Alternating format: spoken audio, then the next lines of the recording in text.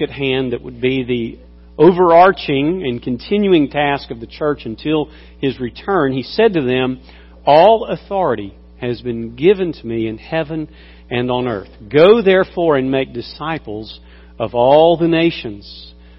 That carries on to say, baptizing them in the name of the Father and the Son and the Holy Spirit, and teaching them to obey all things that I've commanded you. And lo, I am with you always, even until the end of this age. And Kingsville Baptist Church is carrying out that mission in a very unique way. Many of you are familiar with what is called the Sarah Thompson Mission Fund, but many of you are not. And today we're going to take just a moment to refresh you on the story behind the offering. While fighting what would soon be a life-ending battle with cancer, a young girl, Sarah Thompson, came forward at the end of a worship service here at Kingsville Baptist Church and declared to Brother Jim Spencer, who was the pastor at the time, and said to him, "I want my life to count for something." In her youth and her few years she felt may be wasted with her death. So she went on to be with the Lord at a tender young age of 13. After a time of reflection on Sarah's life and her desire, and after time spent in prayer, Brother Jim believed that one of the ways Sarah's desire to have her life count for something would be to establish a mission fund in her name. And so, at the prompting of Brother Jim, Sarah's family gave both their blessing and permission for the establishment of an offering in Sarah's honor and memory. That offering has now taken Sarah's desire far beyond what she or Brother Jim Spencer might have imagined. Watch this. Right here at Kingsville, the little church in Ball, moving into Montana, carrying the gospel from there also to Massachusetts. Is it following? Yeah, there we go. From there into Colorado, we expand off into Alaska, crossing the northern border into Canada, heading south of the border to Mexico. Not just there, but Haiti and the Dominican Republic. Further down into Central America, Guatemala, Honduras, Nicaragua, Trinidad, Suriname, probably naming some countries you may not have even known existed or maybe forgotten about since you took your geography class in high school. On down into Ecuador, Peru, Brazil. Then we cross over the Atlantic into Scotland. Also Romania, Greece, Turkey, China, Nepal, Thailand, Burkina Faso, Ghana, Uganda, Angola, Zimbabwe. Now look at that picture for just a minute and let that sink in. All of those are people from this congregation. All of those places, the funding that made it possible.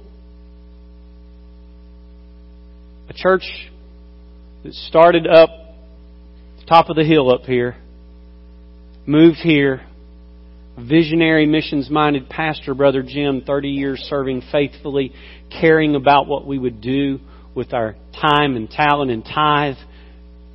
God taking a little girl to ignite a little flame that has literally burned across the globe. One more.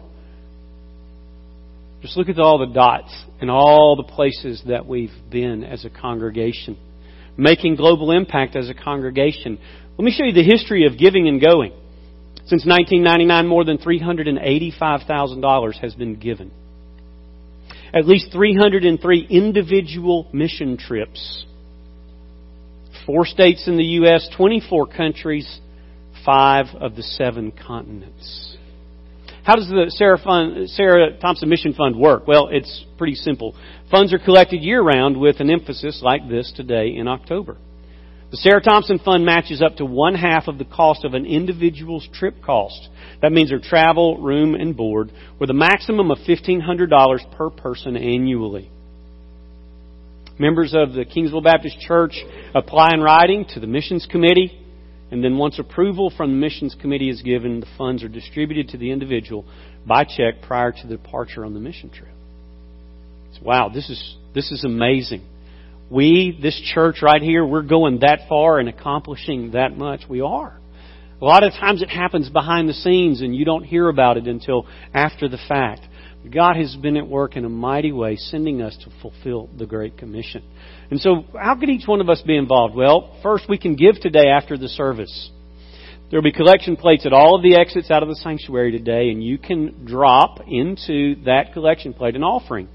There are envelopes in your pew right now, and you could grab those out and just check the little box on there that says Sarah Thompson. Or if you wanted to just give cash and just drop it in that offering plate on your way out, that'll be fine too. This is totally aside from our regular offering. This is just specifically for this fund. If you're going to write a check, please make it out to KBC Sarah Thompson Mission Fund. You can also give monthly. Set aside a monthly amount that you designate along with your tithes and other offerings. We really, really emphasize this. This is not a substitute for your regular giving. We don't want to substitute for our regular giving to make this designated giving occur. We want this to be an above and beyond offering. We encourage you to give in honor or memory of someone special to you and your family. Many times families, when a death of a loved one has occurred, they just encourage folks, if you want to give a gift in lieu of flowers or other donations, why don't you just give to the Sarah Thompson Mission Fund? That's been a real blessing to our congregation. And also, prayer. Pray that God will continue to send our church all over the globe with the good news of God's redeeming love. As we prepare for our time with our children, I want you to bow with me in prayer as our children get ready to come forward. Father, by the grace of our Lord Jesus, we are here today to serve you. And we want to bring attention to your work across the globe that you've blessed our church with. And so today, we give thanks for the Sarah Thompson Mission Fund and for Sarah's life counting for something. Now, Lord, we know that it's not the only thing it counted for, that those 13 years were meaningful in many more ways than we could ever imagine. But we do see that this one desire she had, you have fulfilled with the wisdom of Brother Jim. And we thank you. And we pray your blessings now as we gather in the name of Jesus. Amen. All right, boys and girls, come on down. This morning we have a special guest that's doing our children's message this morning. Pastor Bart is going to share with us this morning. We have the Lord's Supper today. You see the table of the Lord's Supper there set up, and Pastor Bart is going to kind of share with us how that's going to happen and what that means. Good morning. How are y'all doing today? Good. I am so glad to see y'all. I loved the announcements that y'all did at the beginning of the service on video. That may be one of the most favorite things I've seen our church do. That was really awesome. And you did a good job on that. Y'all give Daniel a hand for putting that together. Wasn't that great? Yes, indeed. Really, really neat. Well, today is a special day in the life of our church. It's the day that we take the Lord's Supper. There are other names that people use for it. Sometimes they call it communion. There are other names that other denominations use for it as well, but we typically call it the Lord's Supper because it's the night that the Lord got together and had an actual dinner with His disciples. Hey, Macy, good to see you this morning. And in this time together, He taught them something. Now, when we do this every year, it's the telling of a story. And so someone was prepared today to read for us. And so they are ready to read some Scripture. So let's give attention to the Scripture for today. For I received from the Lord that I also passed on to you the Lord Jesus on the night He was betrayed to look bread. And when he given thanks, he broke it and said, "This is my body, which for you do this in remembrance of me." In the same way, after supper, he took the cup, saying, "This cup is the new covenant in my blood. Do this whenever you drink in remembrance of me. For whenever you eat this bread and drink the cup, you proclaim the Lord's death until he comes." So that's the story. It's the story of the Lord's death. When we do the Lord's Supper, we're actually telling a story. We're telling the story that the whole universe exists for. This story is the reason that there is an earth. This story is the reason that you exist. This story is the reason that there are stars in the sky and clear running streams and beautiful animals. All of these things are a part of just one story, and it's the story of God's redeeming love. Can y'all say that with me? It's the story of God's redeeming love. Now, I said all of those words because they're all important. It's a story. It's been going on from before time began. It will go on until after the earth ceases to exist and there's a new heaven and a new earth. It's the story of God. It's His story. It's the story of how He made a creation and how He made people in His image. And those people didn't listen to Him. They rebelled. And they fell into what the Bible calls sin. And their sin doomed them to death. The Bible says that the wages of sin is death.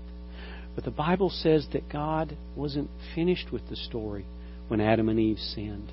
In fact, He was just beginning to reveal Himself more clearly.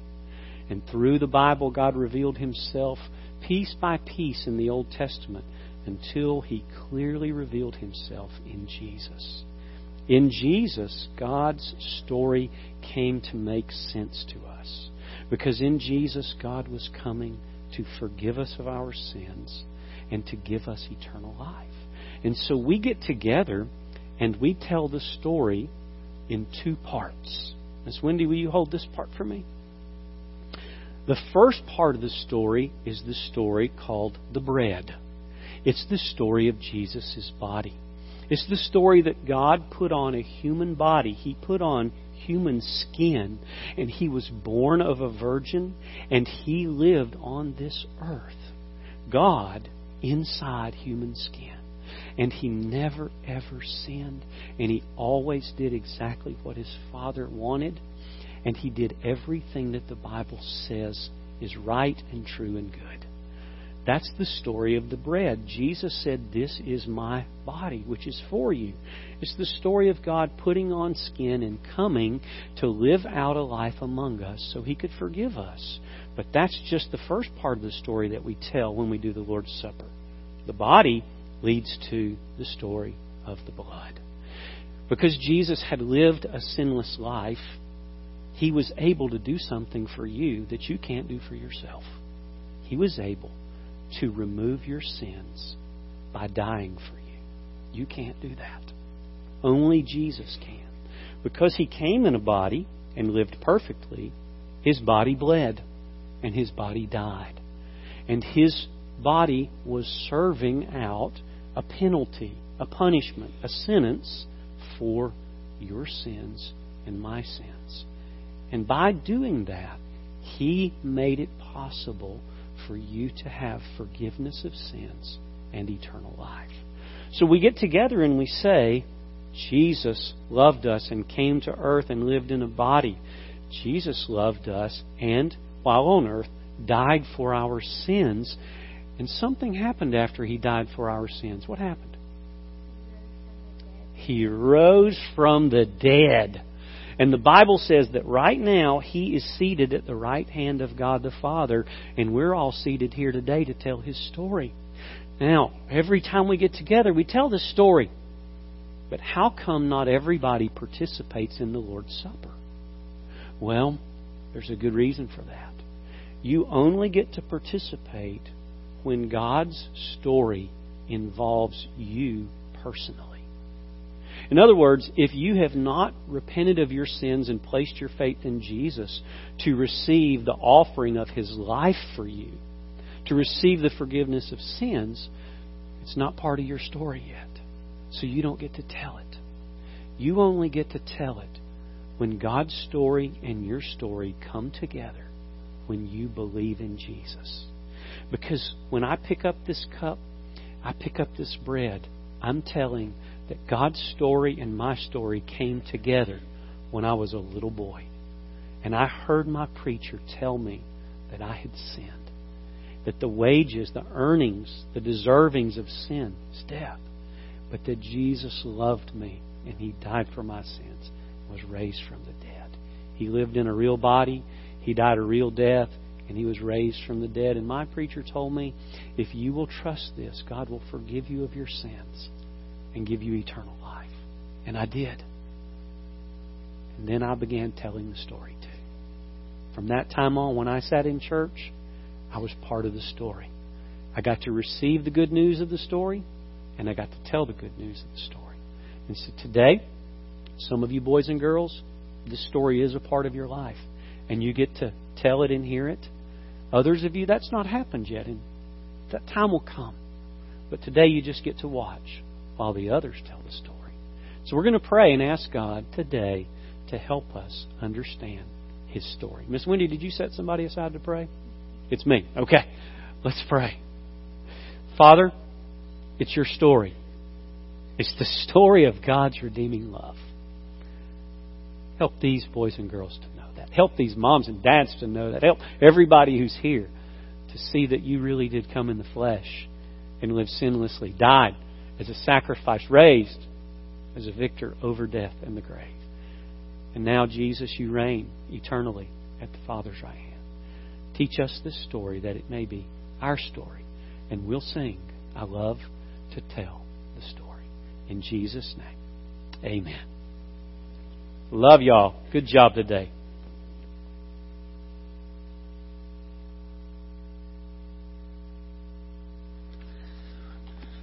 I want to ask everybody if you'd stand together with your copy of God's Word. We're going to continue in worship by reading God's Word together. Philippians chapter 1, verse 27 through 30, and also from Hebrews 12, 1 through 3. Beginning in Philippians 1, verse 27. Only conduct yourselves in a manner worthy of the gospel of Christ, so that whether I come and see you or remain absent, I will hear of you that you are standing firm in one spirit, with one mind, striving together for the faith of the gospel. In no way alarmed by your opponents, which is a sign of destruction for them, but of salvation for you, and that too from God. For to you it has been granted for Christ's sake, not only to believe in Him, but also to suffer for His sake, experiencing the same conflict which you saw in me, and now hear to be in me. Now in Hebrews chapter 12, verses 1 through 3. Therefore, since we have so great a cloud of witnesses surrounding us, let us also lay aside every encumbrance and the sin which so easily entangles us, and let us run with endurance the race that is set before us, fixing our eyes on Jesus, the author and perfecter of faith, who for the joy set before Him endured the cross, despising the shame, and has sat down at the right hand of the throne of God. For consider Him who has endured such hostility by sinners against Himself, so that you will not grow weary and lose heart. Let's pray together. Father, we pray thanking you for the blessing of your word. We pray thanking you for the encouragement of your word.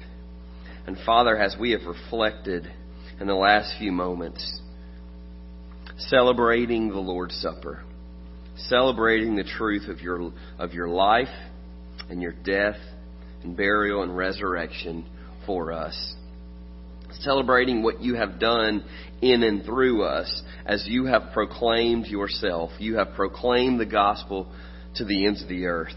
You have proclaimed it through the lives of Kingsville members, Father, through the lives of those who've given, those who've gone. And Father, I pray that we as a church would continue to worship you in spirit and truth. Father, I pray that we would not selfishly look for things for ourselves personally, but instead we would look to your kingdom. And Father, I pray that we would be willing to lay down our lives.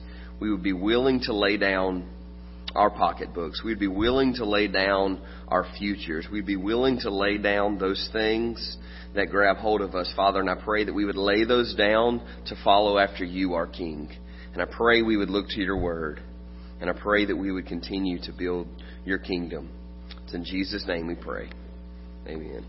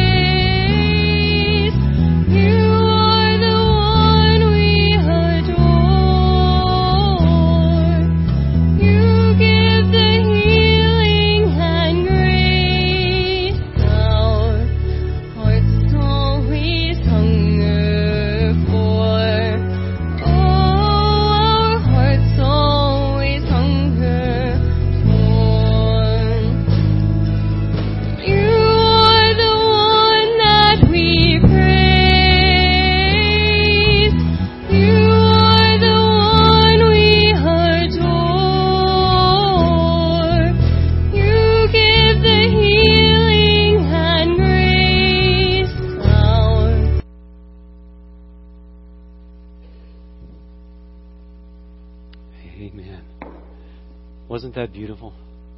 Thank you, Haley and band. Great time of worship. I hope you will join me in Philippians. I'm going to kind of walk our way up to the Lord's table. We have been talking about how the Apostle Paul is able to write a letter from a prison, suffering for the sake and the name and the person of Jesus, and also joyfully commending that faith to those there in the prison with him, to the Praetorian Guard, and then to the believers out in the community, and then to the world that does not know Christ.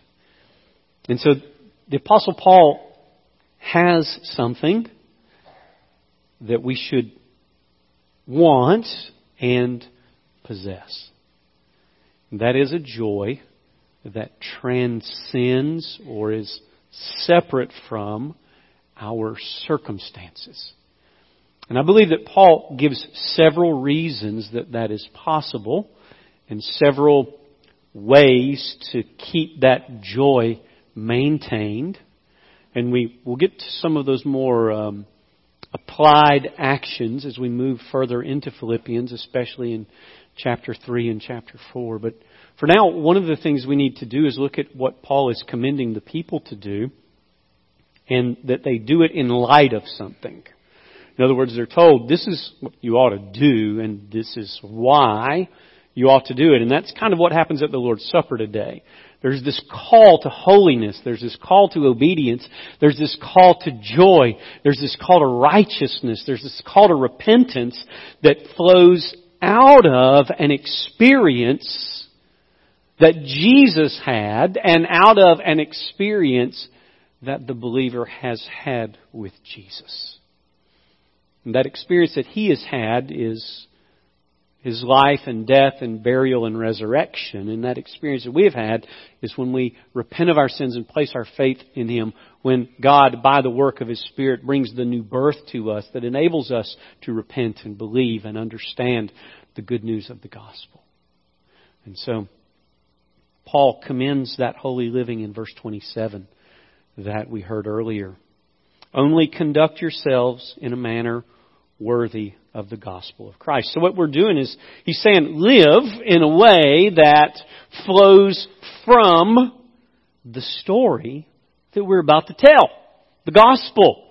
The story of God. The story of Jesus. The story of redeeming love. And he says that that living will include some things. He says in verse 27, only conduct yourselves in a manner worthy of the gospel of Christ, so that whether I come and see you or remain absent, I may hear that you are standing firm in one spirit, with one mind, striving together for the faith of the gospel, and in no way alarmed by your opponents, which is a sign of destruction for them, but of salvation for you, and that from God. For to you it has been granted for Christ's sake not only to believe in Him, but also to suffer. Now this is an interesting statement.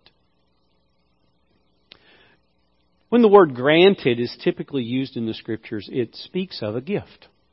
Something that is gifted to someone.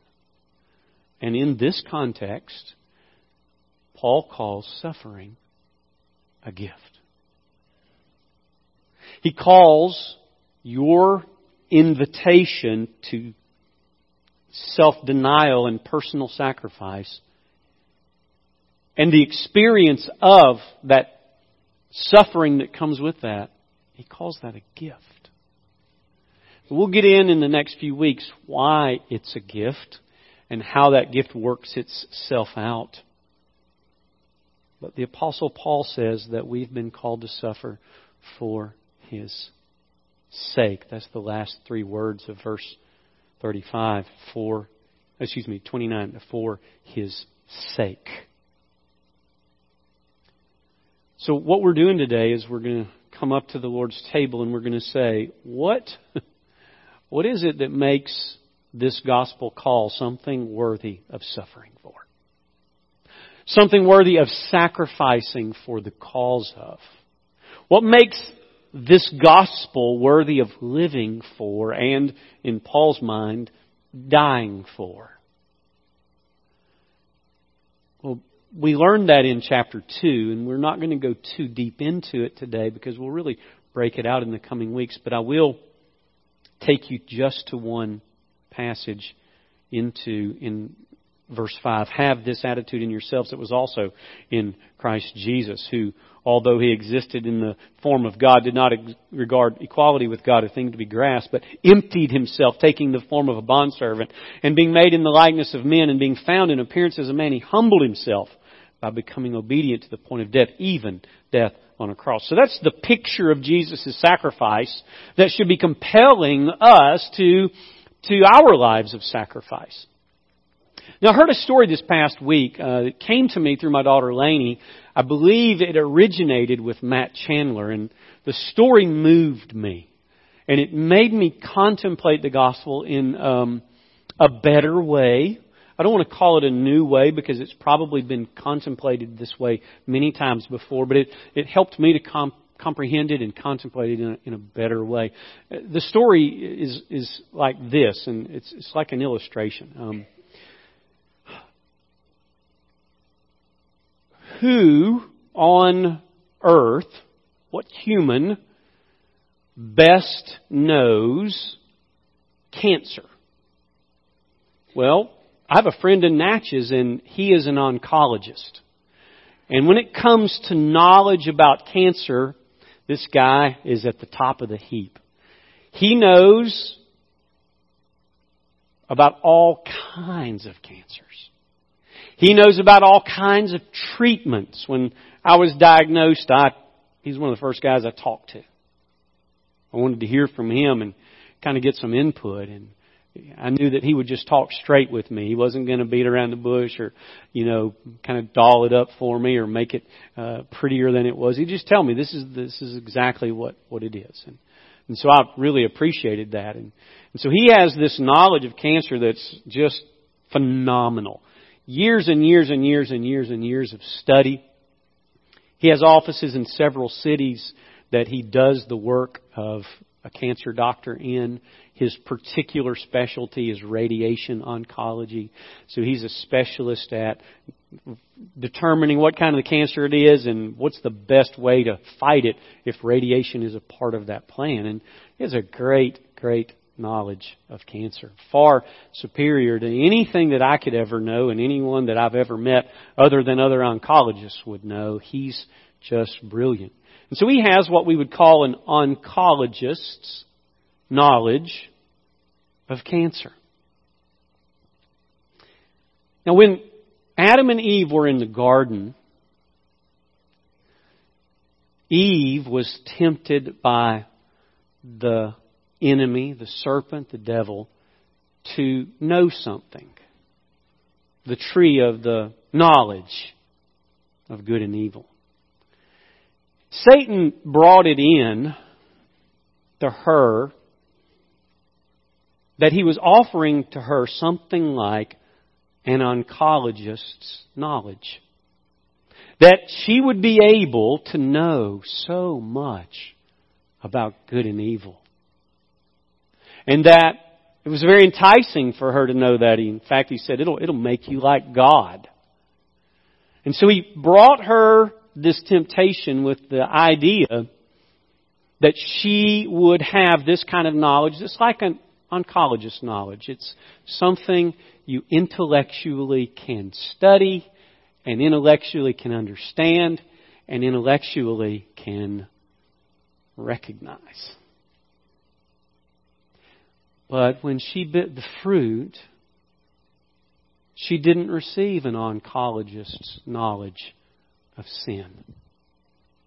You see, there's another kind of knowledge of sin. It's the experiential knowledge. Just like an oncologist's knowledge of cancer, there's another kind of knowledge of cancer that's different from the oncologist's.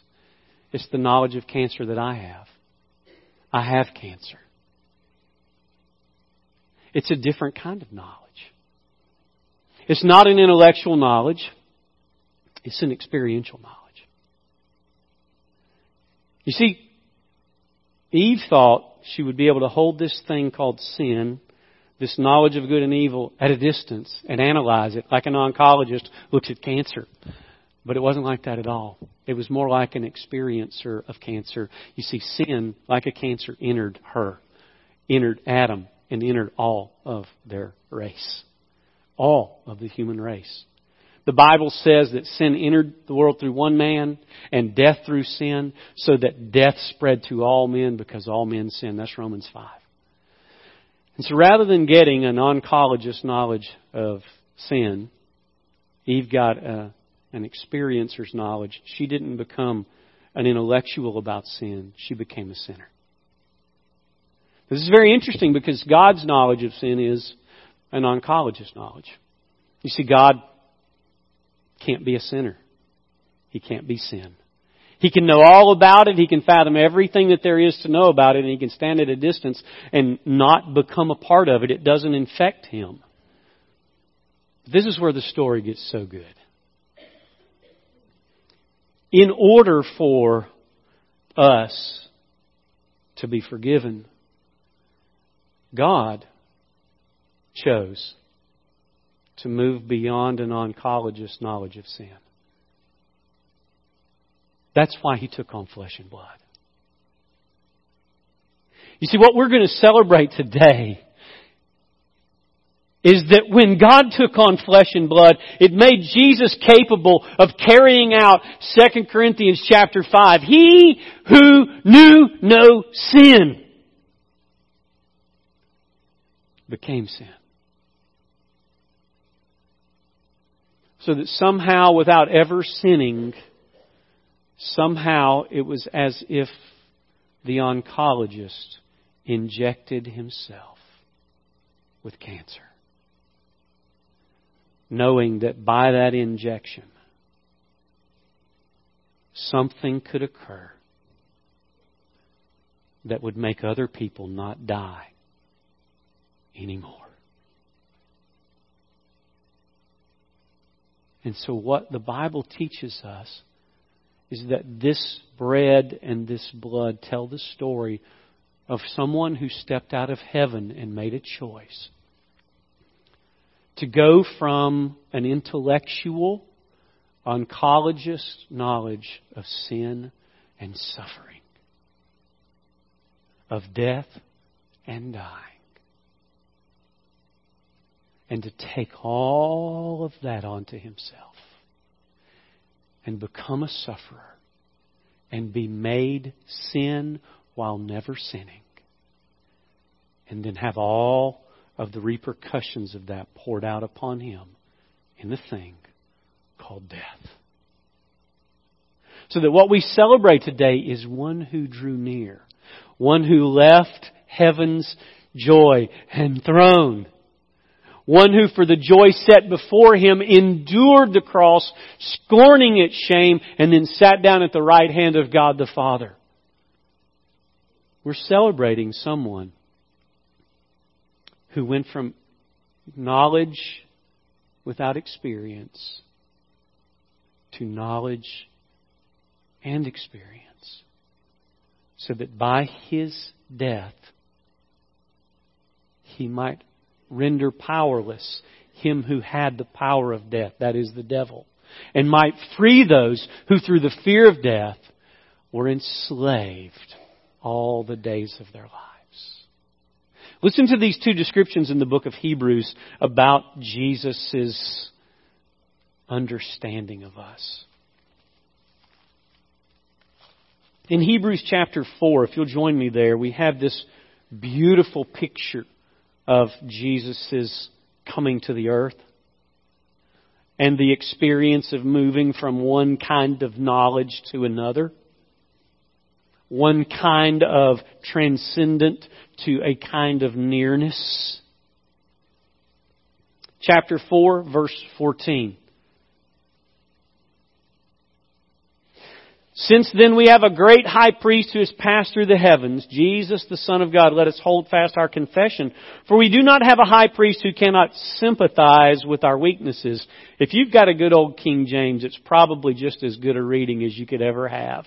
We do not have a high priest who cannot be touched by the feelings of our infirmities.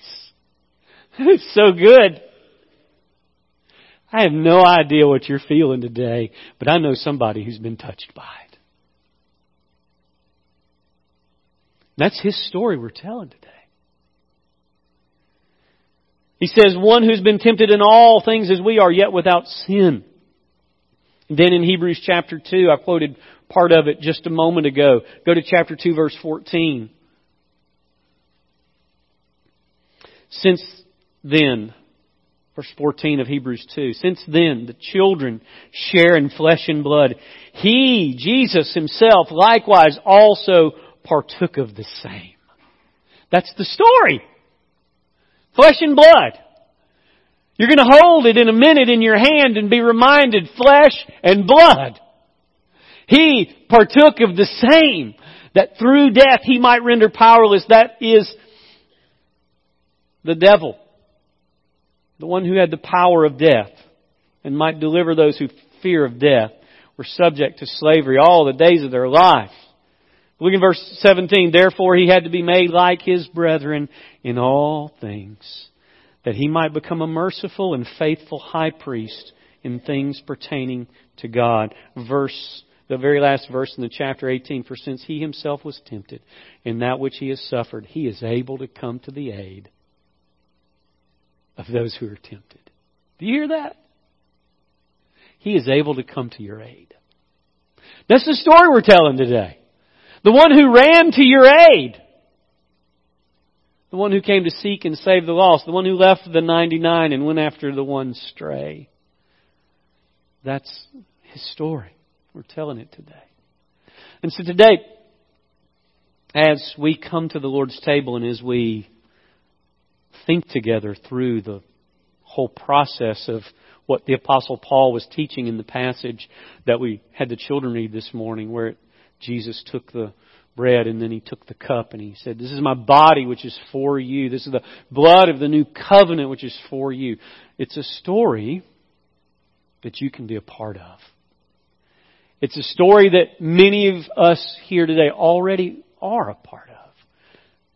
And we love to tell the story. And that's what we're going to do today. So as the deacons make their way down and take a seat on the front rows, I want to just remind you of a couple of passages in Hebrews that lead us out of what we're going to do and into what we should be doing. In Hebrews chapter 12, which Steve read at the end of the reading that he had today. Listen to the words,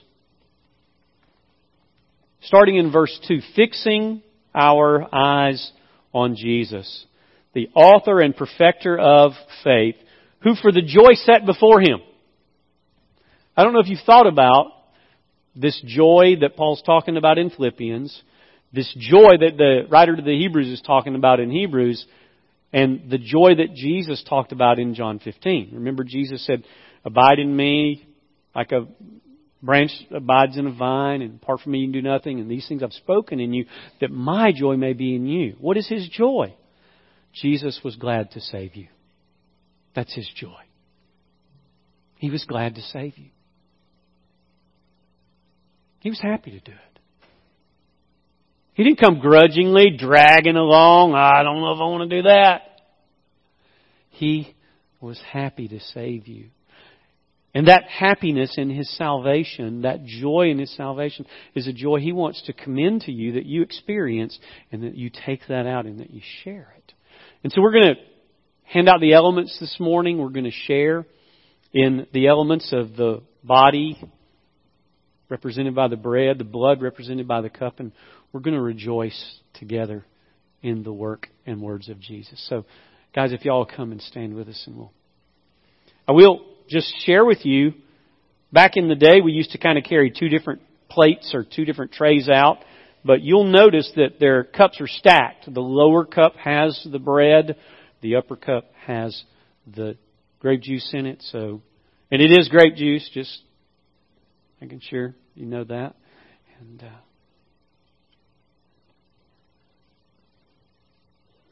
would you bow with me as we prepare to receive these elements? Father, by the grace of Jesus, we want to rejoice. We want to thank You that Your knowledge of sin has become experiential because Your Son, on our behalf, was made to be sin, though He had never sinned.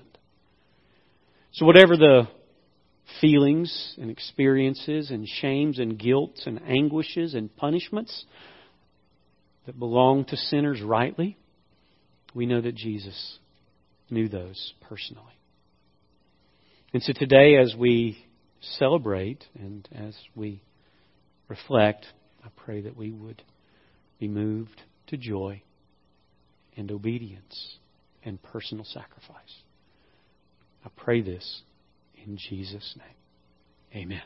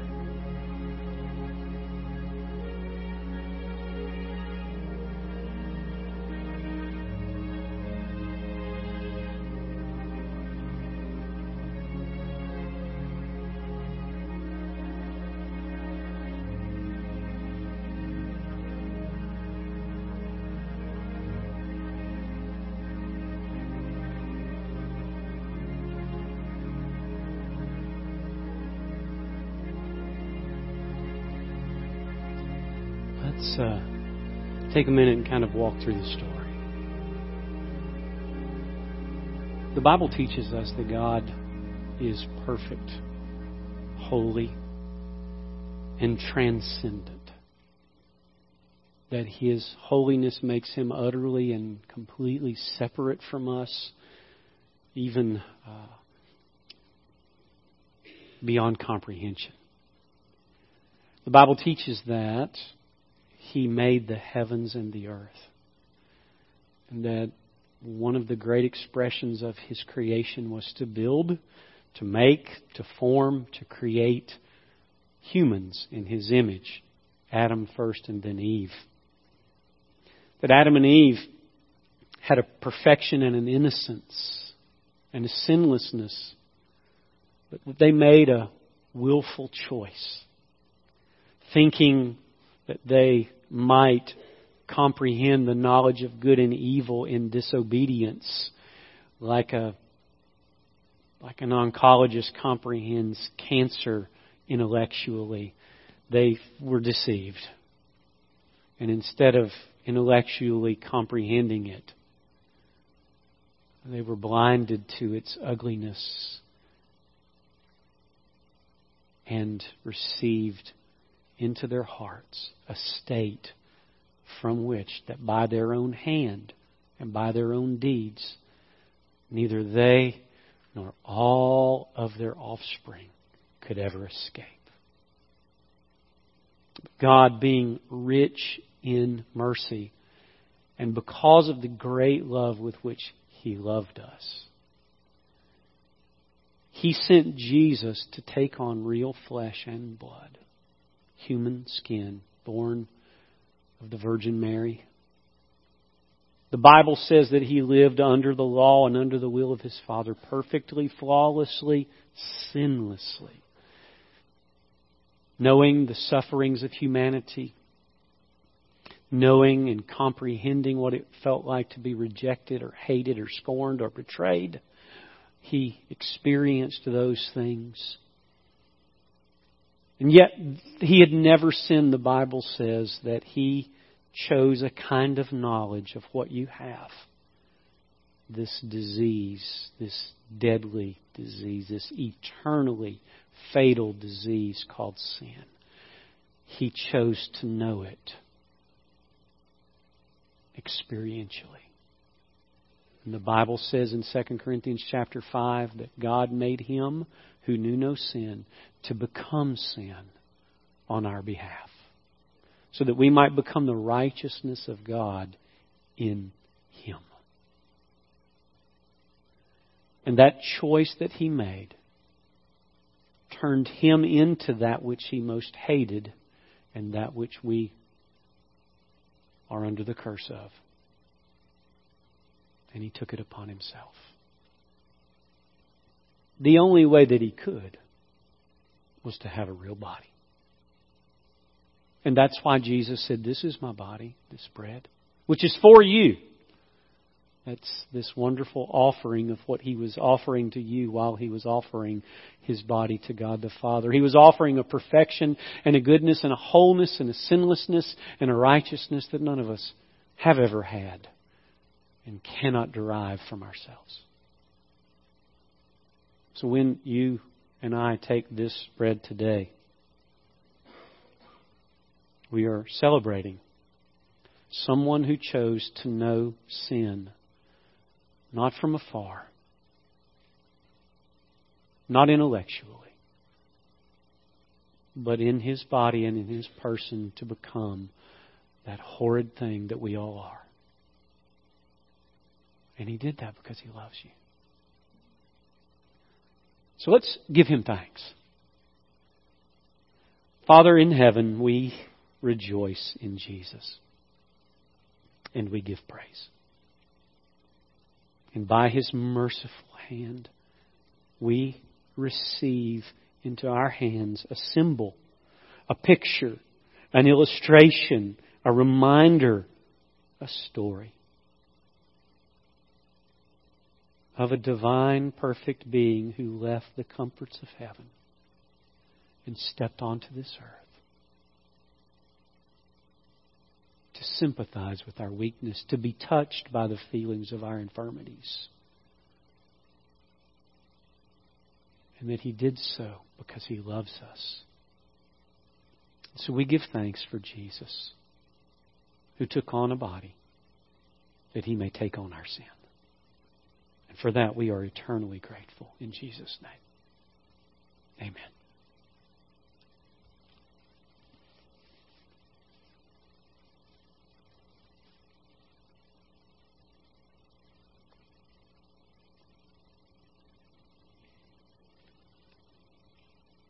Just some time thanking Him.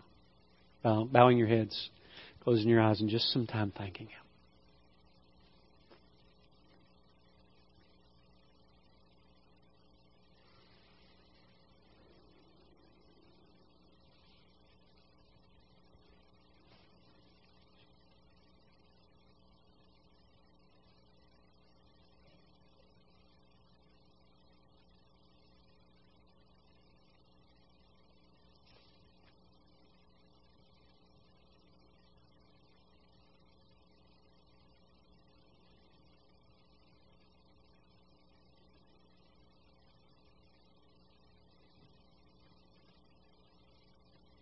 The Bible says that Jesus moved from the bread and the reminder of His body to the cup and the reminder of His blood.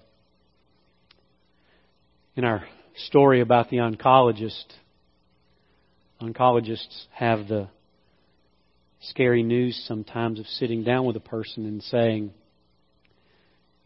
if what you have isn't treated, it will kill you. My doctor sat with me when I was diagnosed and said, you got to deal with this. Can't leave it alone. And there are some ways, you have some options, but you got to deal with it. And so I had to reflect, as many before me have and many after me will it. How do I need to respond to this? And my bottom line response was, I want this out of me. And so that's what the step that they took.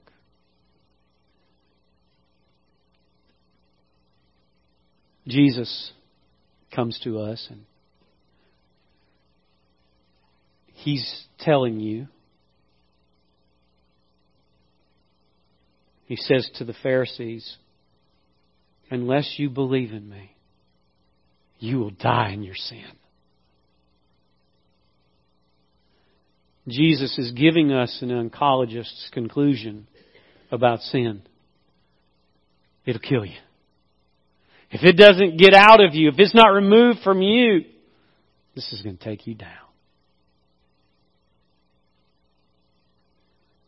But then He turns to us and says, now I will do what's necessary for that. And that's what the cup is about. You see, it wasn't just enough for Jesus to take on the infirmities, the weaknesses, all of the things that are the human experience. He had to literally take on our sin. The Bible says that He who knew no sin became sin. And so there is the taking on of our sin, yet not being a sinner, never sinning. But still that wasn't enough. That's why the story has two parts. The bread is the picture of taking upon Himself the humanity and the sins of humanity. But the cup is a different story. It is the story that sin has a devastating penalty, outcome. That sin's outcome is death. And that there is a remedy for it, and that because Jesus took it upon Himself, He poured out His blood, He shed His blood, He sacrificed Himself. He was the sacrifice for our sins. The Bible says, resultantly, it's a removal from you of the thing that will kill you. And that by His death, He has made forgiveness and sins removal and a new heart all possible. Because He did this. And He made a covenant in His blood. He said, this cup is the new covenant in my blood. What is that covenant? That He will remember our sins no more. Think about that. I wish I had a forgetter because I'm really a knucklehead and I'd sure like to forget what I'm like. But Jesus has the capability of making God the Father able to remember our sins no more. That's the work of the one who became flesh and with His flesh suffered and bled and died. Let's thank Him. We receive, Lord Jesus, the picture, the symbol, the illustration, and the wonderful presence that You give us while we celebrate of telling the story that You came in the flesh and that You died on the cross and were raised from the dead. And we rejoice. So now as we drink, give us joy and the willingness to walk out of here in the way the Apostle Paul said, that we would live worthy of the gospel of Jesus Christ. Make us storytellers. Make us thankful. Make us joyful. In Jesus' name, amen.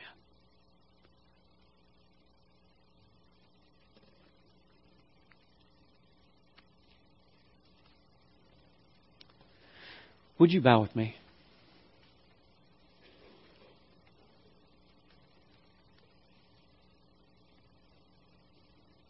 God, in His infinite and eternal wisdom, made a sacrificial decision that involved His Son moving from intellectual, transcendent, total, vast, perfect knowledge of sin to actually taking on a body and being touched by its infirmities. And finally being killed by its penalties. And He did that because He really, genuinely, truly, and immeasurably loves you. And He invites you today to know that He has experienced firsthand so that He can know you, understand you, lead you, have compassion on you, be patient with you, sympathize with you, and hold you. And so I want you to be able today to just joyfully give Him thanks and to leave here being compelled by the joy of His sacrifice. Would you stand? If you've not received this gift, this offer, this promise,